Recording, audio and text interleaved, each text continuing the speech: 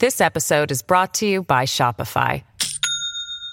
Do you have a point of sale system you can trust, or is it a real POS?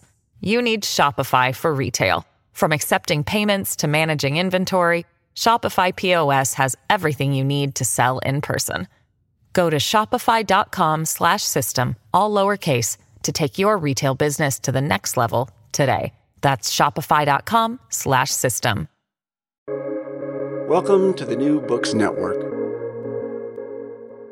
Hello, everybody, and welcome to New Books in Human Rights, a podcast channel on the New Books Network. I'm Nicholas Becklin, a visiting scholar at Yale Law School and the host of the channel. Today, we'll be talking to Don Selby about his new book, Human Rights in Thailand, published by University of Pennsylvania Press in 2018. Human Rights in Thailand is an anthropological study of human rights. That is, it's preoccupied with practices, discourses, meanings that social actors derive from the term and the idea.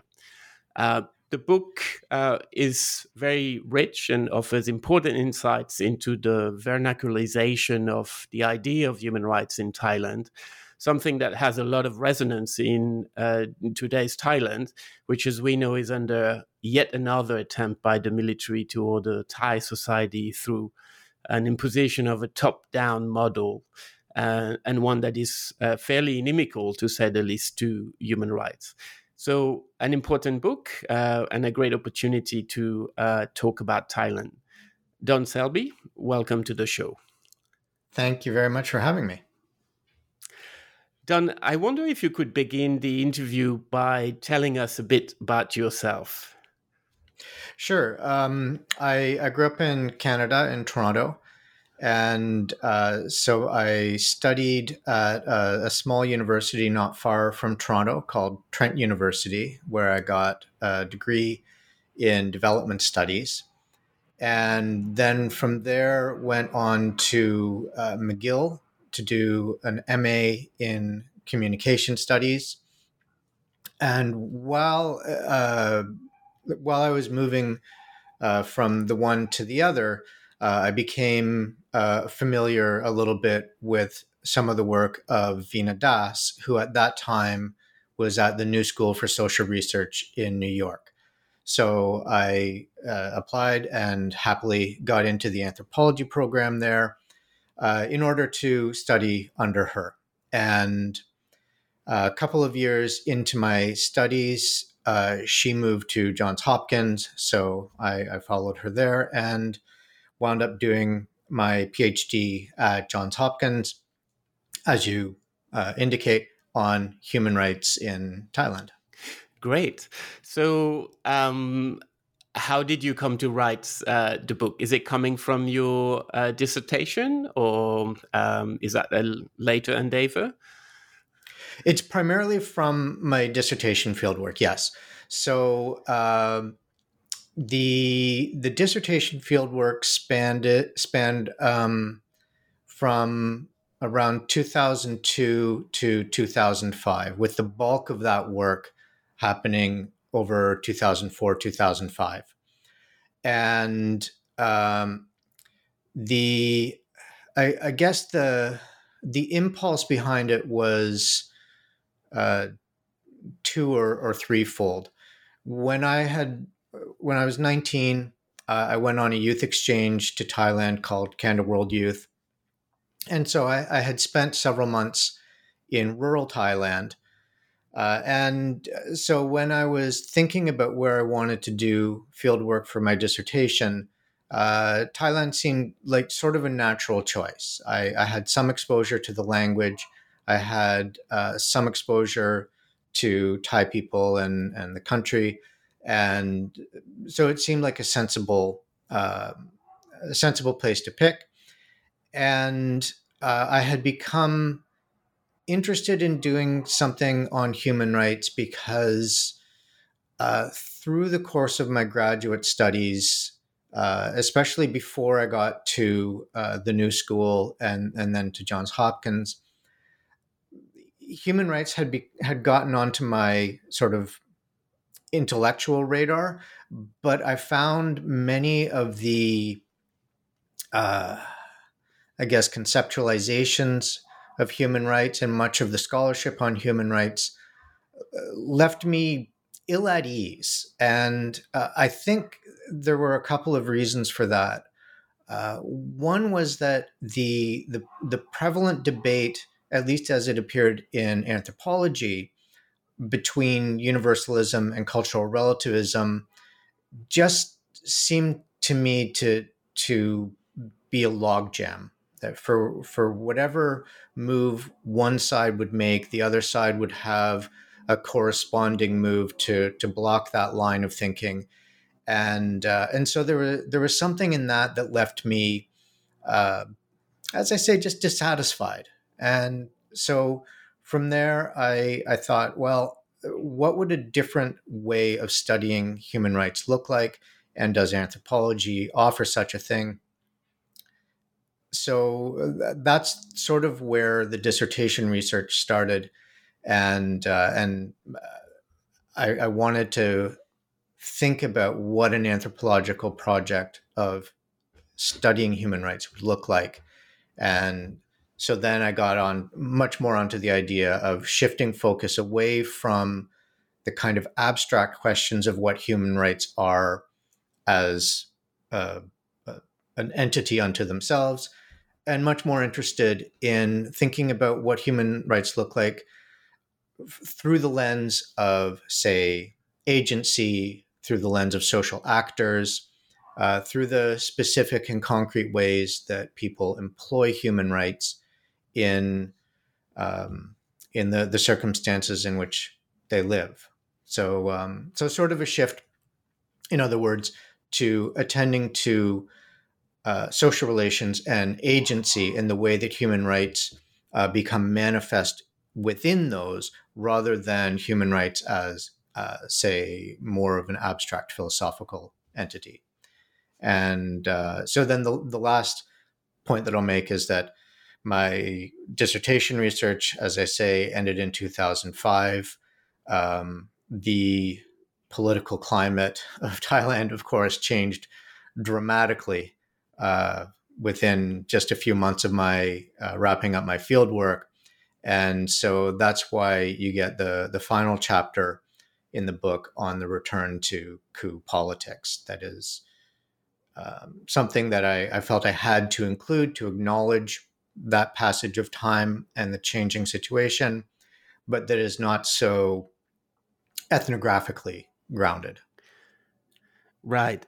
Well, you can never go wrong when you write a chapter about Thailand, which is titled "The Return of Coup Politics." But the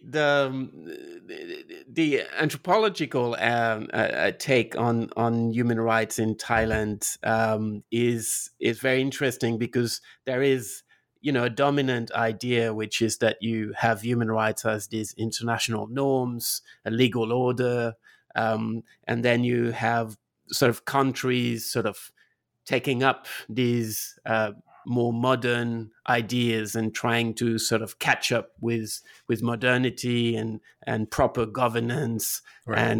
and everything is measured in terms of gaps, right? They here are the norms, and here is the country sort of trying to catch up with that, and we look at the achievements and the failings. But the approach that you've taken is much more interested in how actors are appropriating the idea of human rights and making it, inscribing it in their own social, religious, political practices. Is that a more fertile approach than the classic political or legal approach to human rights to understand Thailand? I think for Thailand. So I think that, if you want to look at how people are employing human rights, wherever you might be searching, this is an approach, the anthropological approach, that will allow you to understand, I think, what's at stake for people not just in terms of what human rights can do for them, but how they're going to articulate human rights with their own sensibilities about, say, ethics, morality, religious dispositions, uh, political inheritances, and so forth. And so I think that if people, say, in political science, want to have discussions about human rights that are not connected in that way to specific practices, then that's fine. They're of course perfectly entitled to have those conversations. They're just going to be different conversations than the ones that you would get taking an anthropological approach. And I just think if you want to be attentive to the specificity of human rights practices in any particular place, or the specificity of human rights issues, however you want to approach it, then ethnography has something to offer there that the more, let's say, abstract discussions don't. Yeah, I very much agree with that.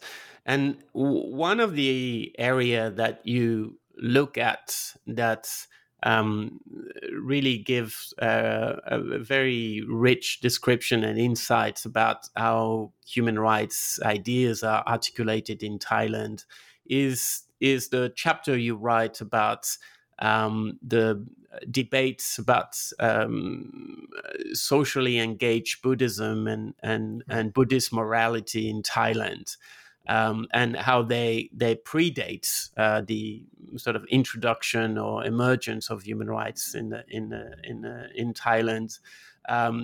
Can you talk a little bit about this and how you researched it? Sure.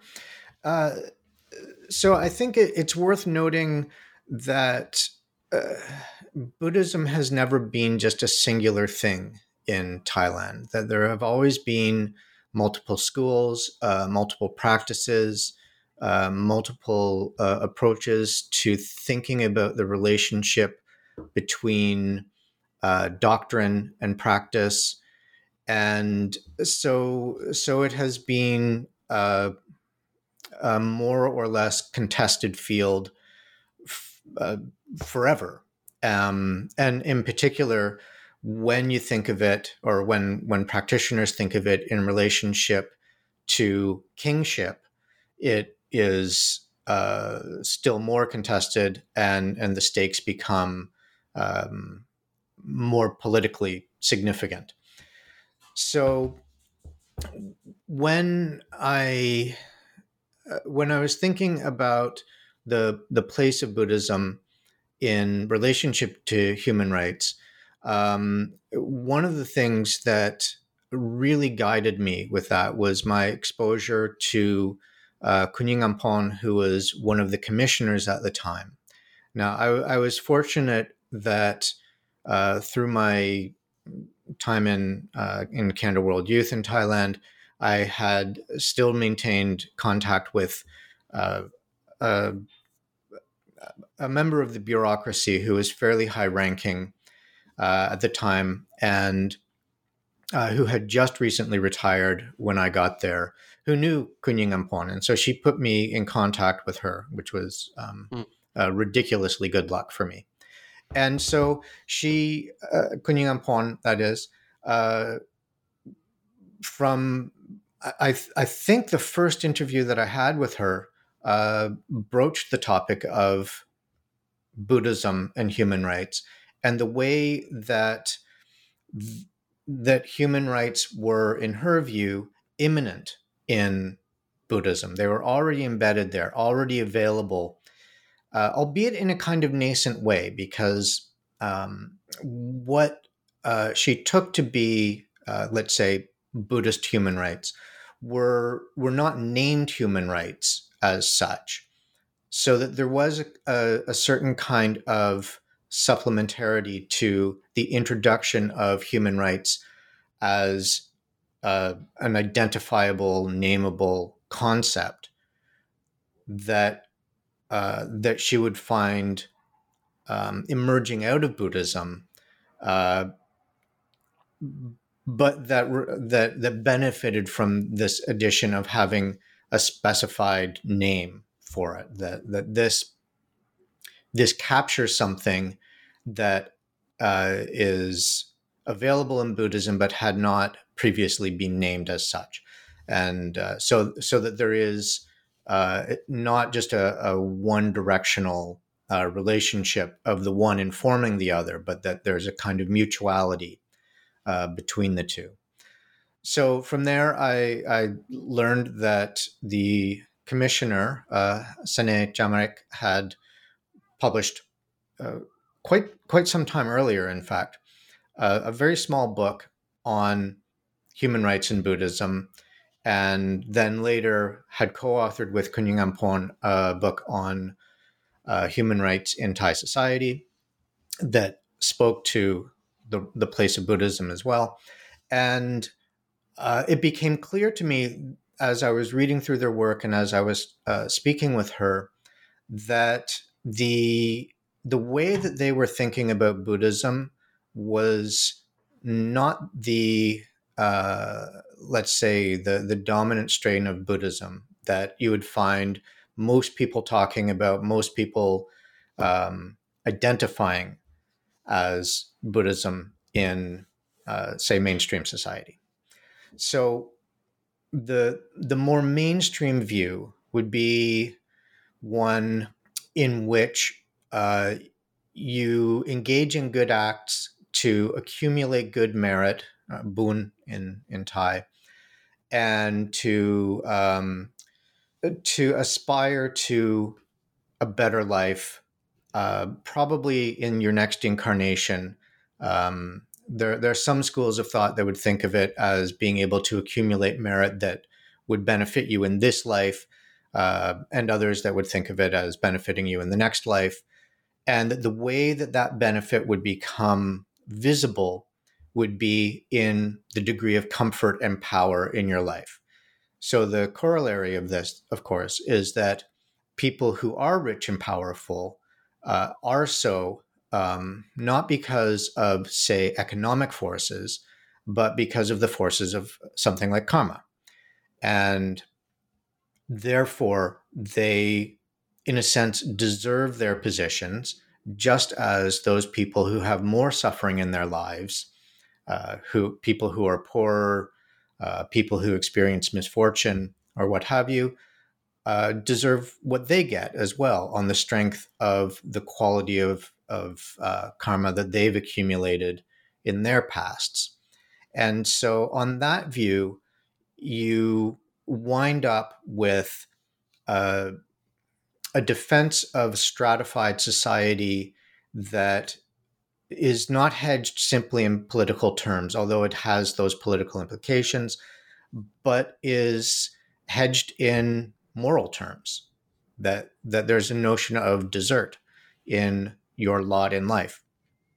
And this also then leads to the development and, again, the justification of patron-client relationships, such that those who are in more meager, impoverished,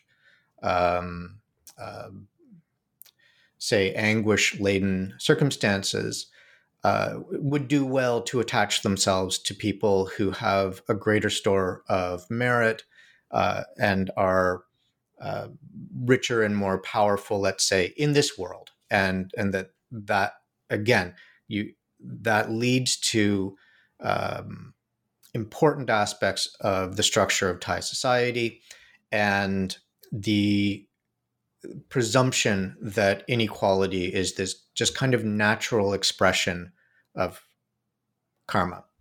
Now, obviously, it struck me that these are not things that jibe well with human rights principles as I understood them. And it turned out that they didn't jibe well with human rights principles or indeed Buddhist principles, as people like Kunying Ampon and Sene understood Buddhism as well. And I think that that's largely because they adhered to a different school of Buddhism, one heavily informed by the teachings and then the monks who came up under this figure Buddhadasa. So, or Buddhatat in I guess would be the more proper Thai pronunciation. In any case, his view was kind of an outlier, but it was rigorously faithful to Buddhist doctrine. So although he was not an adherent to the kind of central teachings of the Thai Sangha, he nonetheless was in a way in a protected position with respect to the Sangha. So he couldn't be defrocked, in other words, even though his teachings were somewhat idiosyncratic, because he was so faithful to scripture.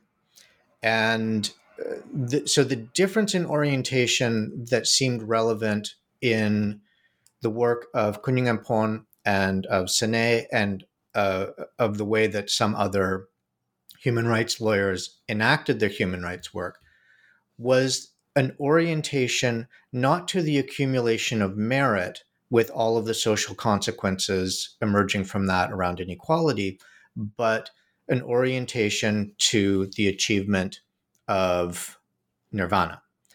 And in Buddhadasa's work, there's a conviction, first of all, that our original state, say as infants, is one of nirvana, and that it is therefore in principle attainable equally to anybody at any time. Now, you have to do the right things like meditation and so forth in order to be able to attain it. It doesn't just happen. But nonetheless, there is, in his view then, this kind of radical egalitarianism that arises out of that way of thinking of the teachings of the Buddha. And indeed, this is sort of a puzzle to which he offers a kind of solution. The puzzle is that as long as you're pursuing merit, you can't achieve nirvana. Nirvana is the extinguishing of karma. And so as long as you're trying to gain better and better karma, there's a way that you are committing yourself to remaining in the cycle of rebirths. Whereas if your orientation is to the achievement of nirvana, you're orienting yourself to the extinction of your karma and therefore the escape of rebirths. And that these are just they're different ways of understanding Buddhist scripture that therefore lead to different imaginations of what social relations can look like. And so from Buddhadasa, you get these much more egalitarian notions. And so you get that on the one side. And that I think becomes the prevalent strain of Buddhist thinking within the Human Rights Commission, for example, but of course not exclusively there. Buddhadasa had quite a significant following in spite of the idiosyncrasies of his teachings, and a lot of that following would have been and probably still is sort of professionals, upper middle class people. So that there's a way that hedging human rights as Buddhist in those terms has a kind of familiarity to people and has a very strong appeal to some sectors of Thai society.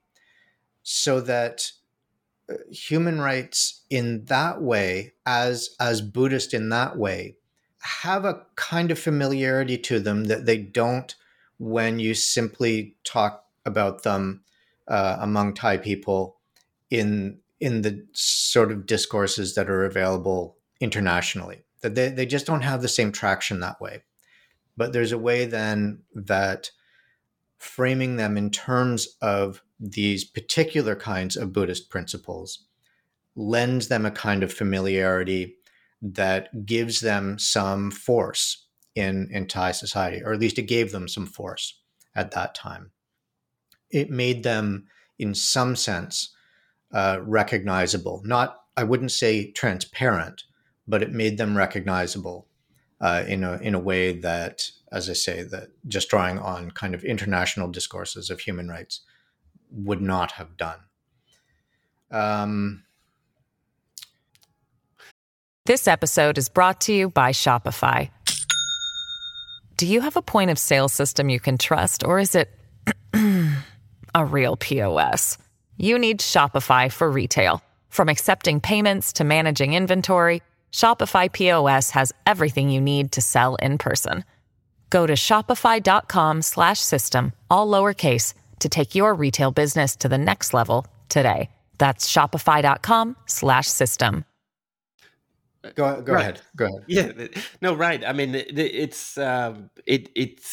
is so obvious that Buddhism and religious practices are so pregnant in Thai society that you somehow need a way to reconcile the egalitarian values of human rights with aspects of Buddhism that support it, and that discussion in the book is really interesting, and there is another field in which egalitarian notions are being sort of pushed forcefully into a field that is not necessarily egalitarian, which is politics, which Right. is the focus of your second chapter.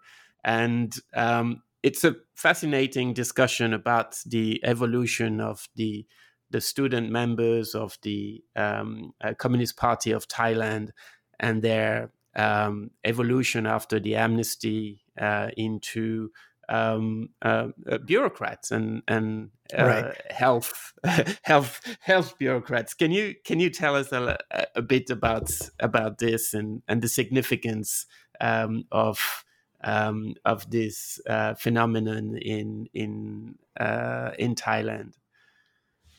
Yeah, I'll do it by way of an important part of the discussion around Buddhism that I kind of skipped over, but that's salient here as well.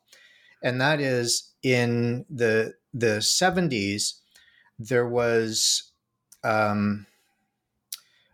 first of all, a large-scale reaction to the authoritarian government in the early 70s that wound up leading to its ouster. And so the main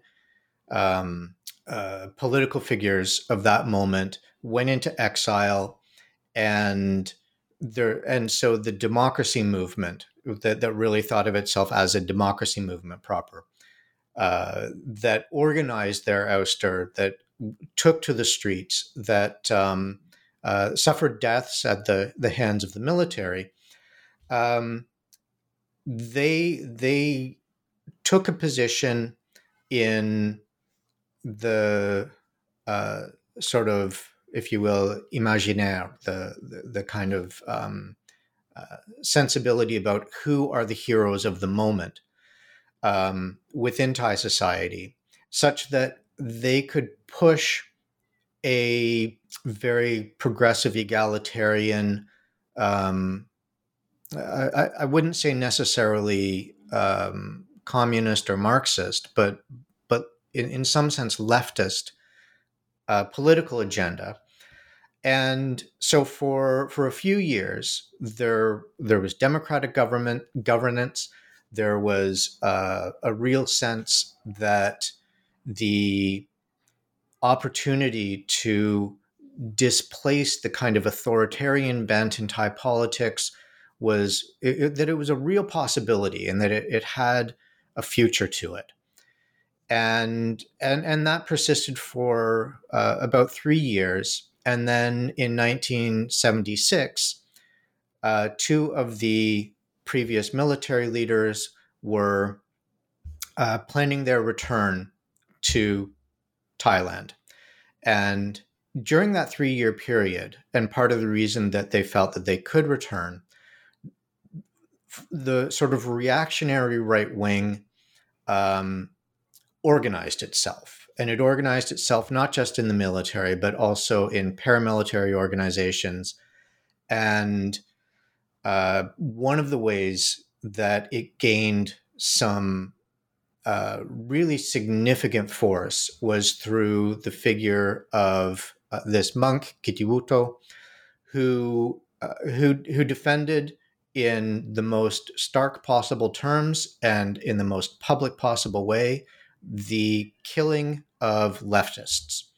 And he didn't isolate it just to people who identified as communist, but he said leftists. To kill leftists, it will bring you merit. To kill leftists protects the nation, the king, and Buddhism. So it's our obligation as good Thai Buddhists to kill leftists. And he tried to retreat from this in some cases to say, oh no, I just mean killing an ideology. But then in other cases, it was quite clear that he meant, no, actually an ideology manifest in human bodies, kill them too.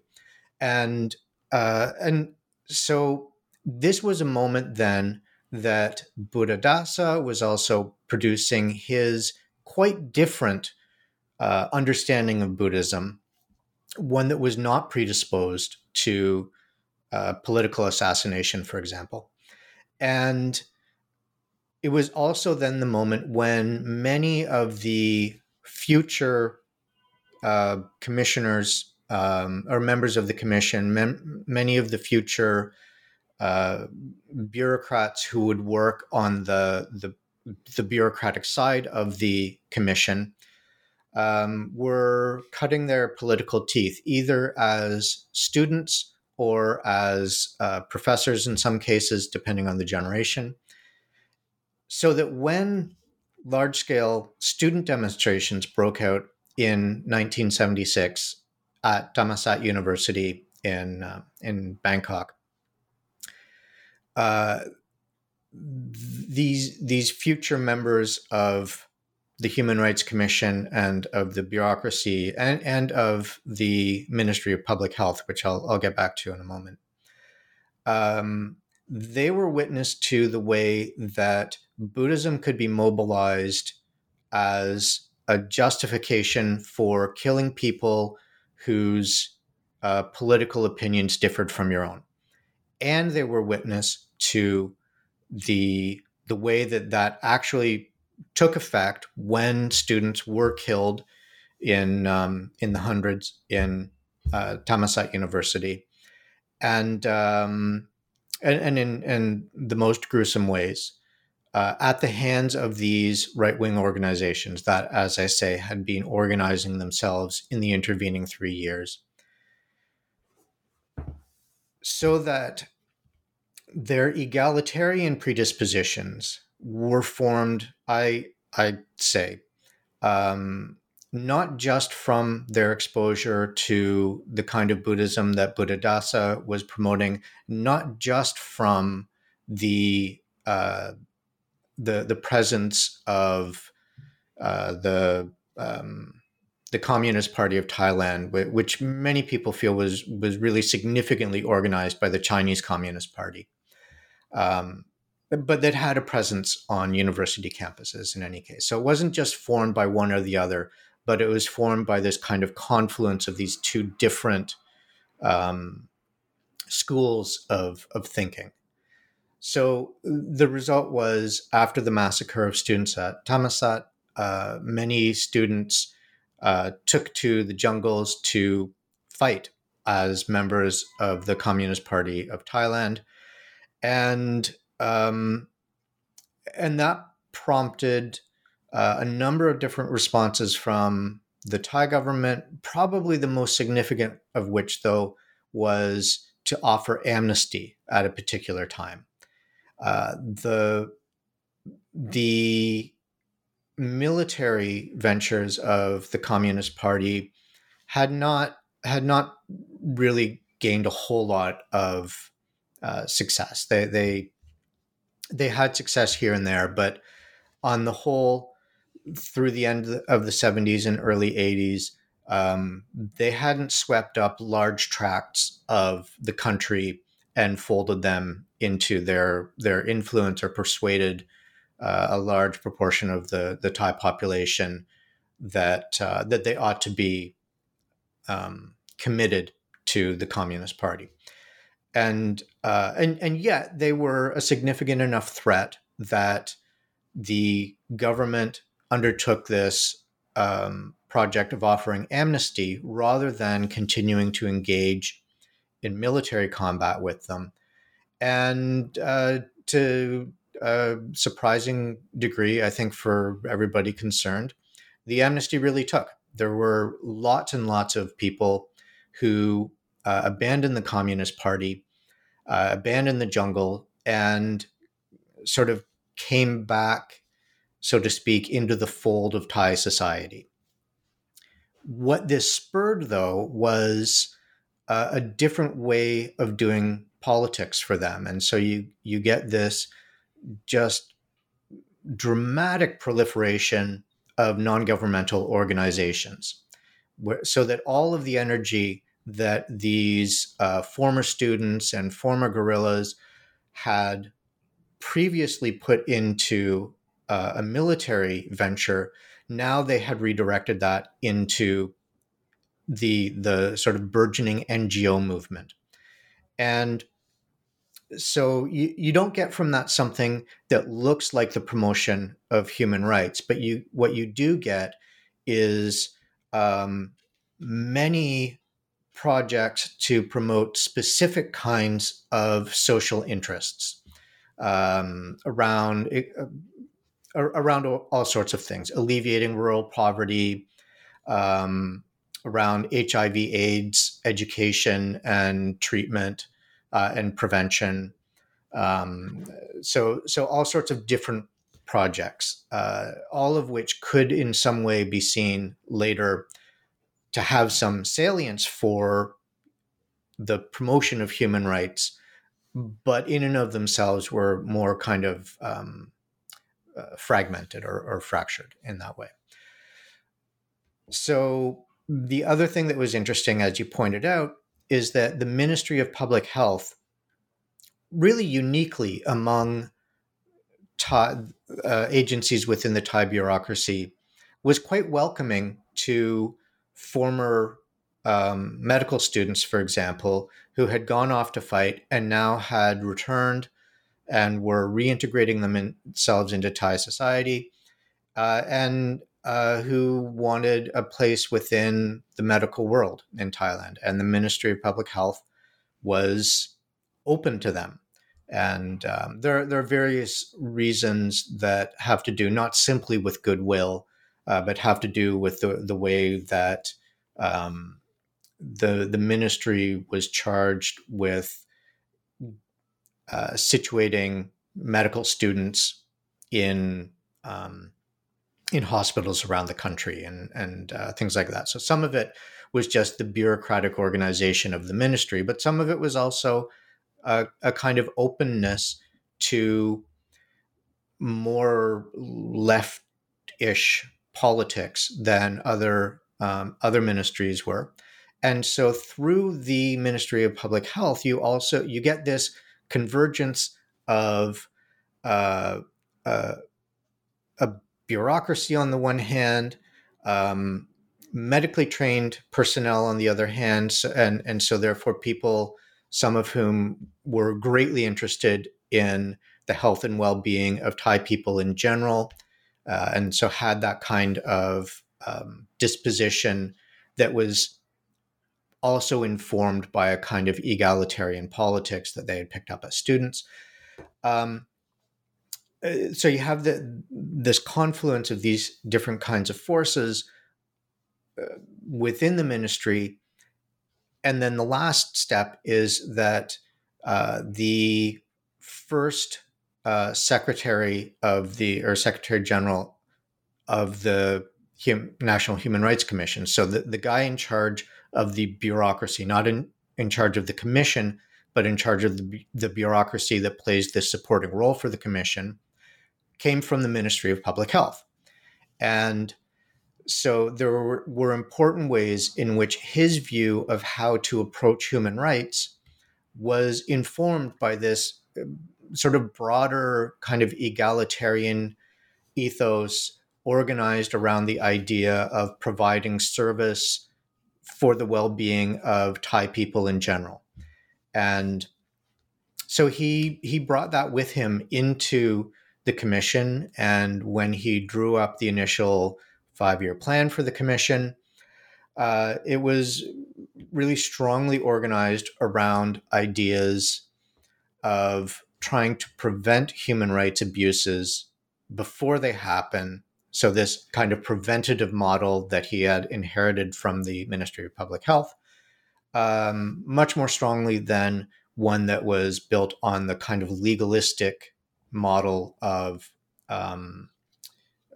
like a winner-take-all courtroom scenario. Now, that gets us to the Ministry of Public Health. One of the things that's really significant, though, is that the way that the heritage of democratic struggle figures in the broad Thai imagination of itself, of how Thai people imagine their country, is that the protesters of 1973 were really held up as heroes and continue to be held up as heroes. Those in 1976 have not been. And so it's complicated to understand why exactly that is. It could be that it was because it was a more explicitly Marxist-inspired protest. It could be that it's simply that the protesters in 1973, in a sense, won. The protesters in 1976, in a sense, lost. They got displaced. Democracy was wrapped up for the foreseeable future, and there was a return to military governance. So they just haven't been written into Thai history in the same way the protesters of 1973 have been, nor have they had the same kind of accolades as the democracy movement in the early 1990s had. Now, again, the democracy movement in the early 1990s was, if you can think of it in these terms, they were successful in that they brought an end to a military government. Their protests succeeded in reestablishing democratic governance, but also those protesters might have had a different kind of public profile because they were called at one point the Murta movement, so the mobile phone movement. So there is a sense that these were professionals. There were doctors out there. There were lawyers out there who were agitating on behalf of democracy. So there's a way that they might also have had just a different kind of palatability for the public at large. But one of the things that I argue in the book is that the work of the Human Rights Commission, I think, was fairly clearly trying to rehabilitate the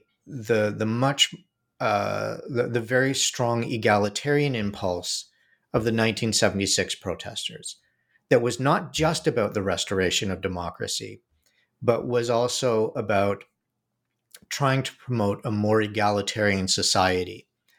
And so their effort to recuperate that moment, I think, also imbued the projects and the self-identity of the Human Rights Commission with this kind of egalitarianism that it's not just intrinsic to democracy that it's going to be egalitarian. And so this is another element that they brought with them into the promotion of human rights, and their way both of claiming 1976 as part of their heritage and of trying to restore the dignity of the 1976 democracy movement. Right. So having set up this sort of background in the first part of the book, which very much dispelled the idea that human rights was sort of an alien spaceship that had landed in Thailand, but in fact had a very deep roots in the imagination of Thai society.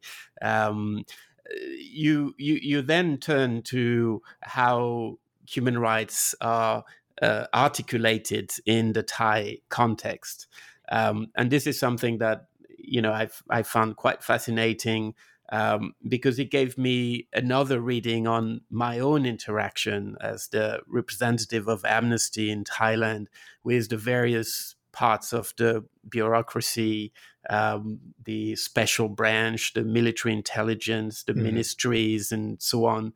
And I realized that a good deal of my work was actually what you call face work. Right. It was about reading my interlocutors, taking social clues from their social background, from their hierarchy, from their relations to other institutions, and engaging with this, because not engaging with this would lead nowhere. And this is also true for the work that we were doing with domestic organizations or lawyers or activists, that even though they're often sort of not outcast, but somehow stand out in Thai societies for their activism and outspokenness and so on. But nonetheless, they know the script, they know the social script, and even when they deviate from it, they often have to explain to you what is happening, and you have a lot of these details in your book. But do you want to talk a little bit about how human rights being sort of articulated in Thai society has to go through these existing channels of patronage and face work and sometimes the reversal of social hierarchies to achieve certain social results? Yeah. So one of the kind of paradoxes, maybe it's not a paradox, but it can seem like a paradox, is that on the one side you have all of these egalitarian impulses that I'm claiming are present in the Human Rights Commission, or at least in the first tranche of the Human Rights Commission. But on the other hand, the work that lawyers do, the human rights lawyers do, it still participates in Thai society as it is, not as they would aspire for it to be. And so that means dealing with the issues of face, or of face work, as Goffman calls it, of recognizing that people exist within patronage networks and patronage relations. And so having to always be attentive to those things. And the curiosity in some of the cases is that the lawyers who I was accompanying at that time, who had gone to southern Thailand after the tsunami hit to do work primarily with Burmese migrants who were extraordinarily vulnerable at that time, that they, of course, were entirely attuned to face work and to the implications of patronage. And so whatever their sorts of political leanings, they worked within the society as they understood it. And what they found, or what they wound up doing, in some cases, was turning that system so that those who were most vulnerable, who I argue were Burmese migrants. I think that they have a unique vulnerability within Thai society, largely because of the history of animosity between Thai and Burmese kingdoms historically. So they have a great deal of vulnerability to human trafficking in particular. That was the thing that came up over and over as the prevailing fear that migrants who, whether they were working there with all of the legal documentation or not, that was the thing that worried them. And so they, I say, were the most vulnerable people within Thailand. And so there was a sense in which they, you could say, didn't have enough face to lose in the first place, whereas police officers and officials, they had enough face to lose. And it was that that position of having enough face to lose that wound up, in fact, making officers sometimes unexpectedly vulnerable. And the reason for this was simply that the Human Rights Commission, unlike NGOs don't have this power, but the Human Rights Commission did have the power to demand documents and demand a certain level of compliance from any member of the Thai government, any kind of official, including police officers. And so at times when they found that officers were not doing their jobs, not investigating crimes against Burmese people in Thailand, they actually had the potential to expose those officers publicly as having failed to do their jobs.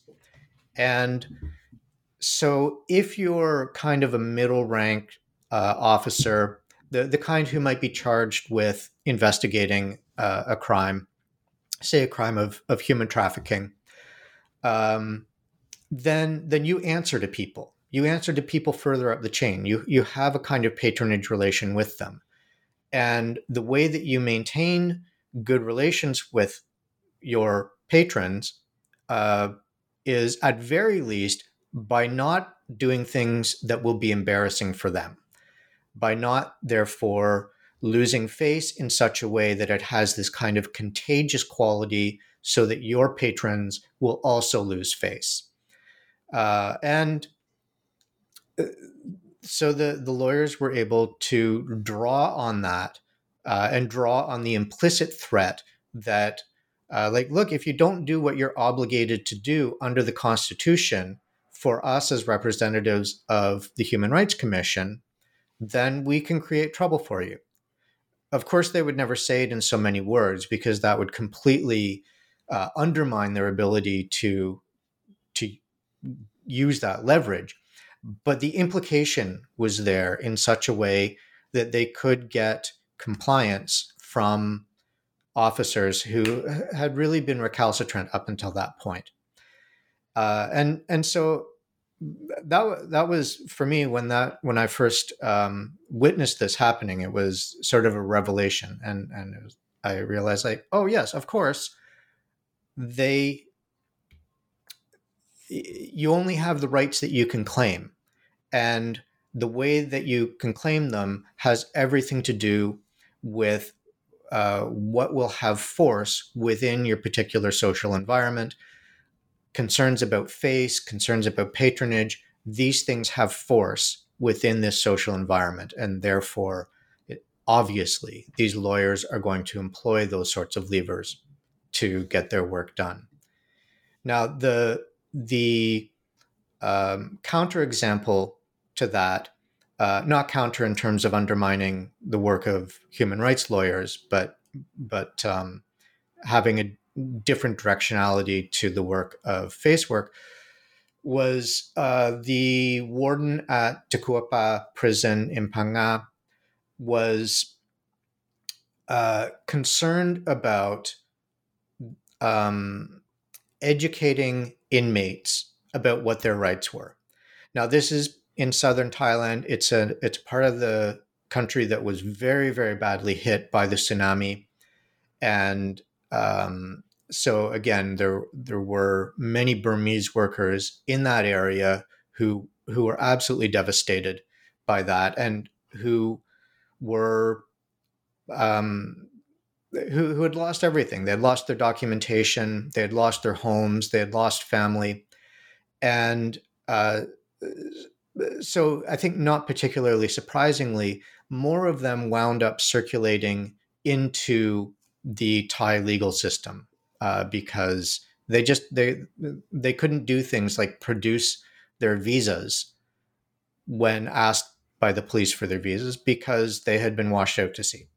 So the warden was concerned. He thought that their welfare depended in part upon understanding what their rights were, and so he made contact with the lawyers who were in the ones who I was following, and they came to educate the inmates about their rights under the Constitution, especially with respect to human rights. But part of the reason that was possible is because both the lawyers and the warden were very attentive to giving one another the kind of deference that would allow them to maintain sort of smooth, harmonious relations. That was a situation that could easily have been testy. I think it's not hard to imagine a human rights lawyer who has, let's say, a more adversarial approach to the promotion of human rights, who might have wound up looking on the warden not as a potential ally in the fight to promote human rights, but as a potential opponent who would have to be brought to heel in some sense. And so through their kind of mutual sensitivities to maintaining one another's face, this was a project that they could undertake, and they were able to engage in this kind of educational work. They were, and you could see from some of the questions that the migrants there, not all of whom were Burmese, but overwhelmingly they were, by the kinds of questions they posed, that some of this was really news to them, that they had these rights. And so that did a kind of work for them to enhance their legal possibilities. But the continuation of the thought about the role of Buddhism is that it was also doing this kind of Buddha Dasa inspired work of helping the warden and helping the officers there avoid doing things that would be deleterious for them, that would give them bad karma. So curiously enough, then the kinds of interests that they have, that the lawyers, that is, had in terms of employing face work and being attentive to patron-client relationships, also had this complement of these ideas of helping people avoid things that will impede their possibility of attaining nirvana. So there's a way, in other words, that the kinds of prevalent social structures also wound up folding back into these kinds of egalitarian Buddhist impulses from the beginning. Right. And I think there are many anecdotes and vignettes in the book where you show very clearly how this is really playing out in the actual human rights work, in the way that human rights embeds itself in political struggles and in social interactions and in human rights enterprises. That really, these are the channels through which it flows, Right. because Yeah. this is Thai society, and as Thai officials and others are keen to tell foreigners, this is the Thai way, Right. Yeah. which can mean one thing or the opposite. Right. Yeah. But Yeah. Yeah. but Yeah. it just means that they are there are scripts, and there are hierarchies, and there are social obligations that cannot be brushed aside. Um, uh, Finally, maybe a last question. We can't go into the details of every aspect of the book, but um, you mention in the book that this really was a short window that was Yeah. brought to an end by the coup against the Taksin government. We've seen another cycle since then. Um, what do you show in the book about this relationship between this sort of macro political development and the way that um, human rights is being um, um, developed and seized by actors in Thai society? Yeah. So the period after 2005. So after what I'm thinking of as sort of the closing of that window of the progressive moment in Thailand, when the establishment of human rights was uniquely possible, where the um, flourishing of human rights, promotion and education was enabled in a really unprecedented way. That moment, yeah, I think that ended with the coup in 2006.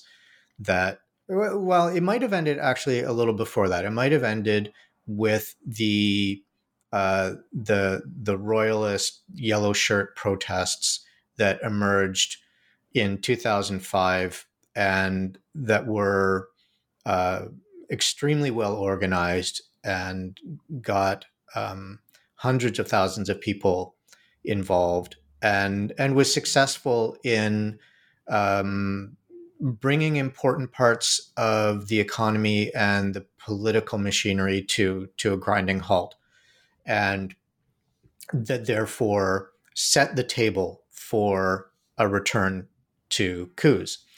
And uh, so since then we've more or less had um, military governance, so that even the few flirtations with democratic elections that did occur between 2006 and the present, um, that when those didn't go the way that the royalist factions, which includes the military, would have liked, they very quickly found pretexts to withdraw those elections or withdraw the individuals or the parties that had won those elections and return more military friendly and royalist friendly figures to power. So that, yeah, I think that marked the end of this moment where human rights could flourish in that way. And yet, one of the things that has struck me as curious is that each successive constitution, um, as increasingly anti-democratic as they have become, has maintained the Human Rights Commission.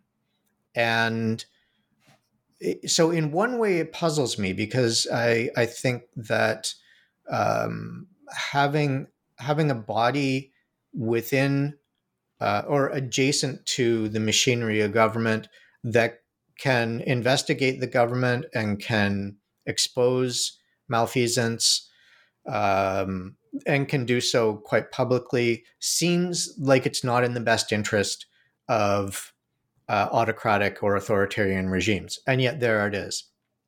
On the other hand, the Human Rights Commission has been dramatically diminished in its numbers, so that the commission itself is quite a bit smaller, slightly over half the size that it was with the first tranche of commissioners. And given that the commission as a whole, when I was there, was already spread quite thin, it was having trouble keeping up with the work that it wanted to do. I can't imagine that a smaller commission would be more capable of doing that work than the larger one had been.